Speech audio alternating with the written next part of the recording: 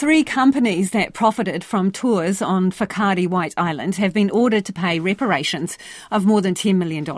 The week-long sentencing drew to a close in the Auckland District Court this afternoon.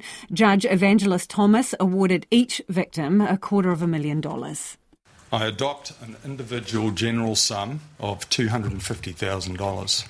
I make certain adjustments to recognise those who died leaving behind dependent children, families who lost more than one loved one, those survivors who also lost family members, and the few who were fortunate enough to escape without any serious injury. That calculation provides for total reparation of $10.21 million.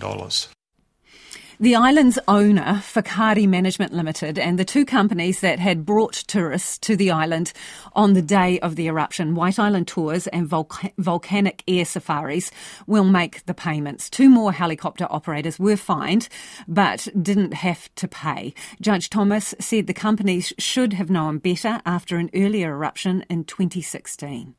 On 27 April 2016, Whakaari erupted. Thankfully, it happened at night, when there were no people on the island.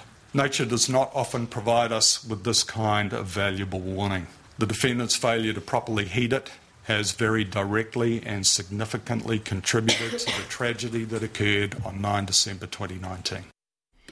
GNS Science was also sentenced later in the afternoon. Judge Thomas said it had failed to communicate the risks to the other companies.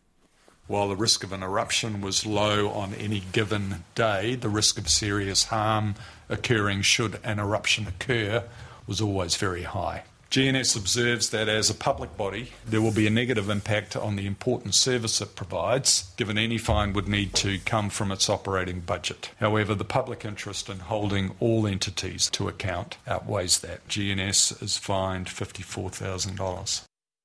Judge Evangelos Thomas granted the agency a 40% discount due to its early guilty plea and its record of public service.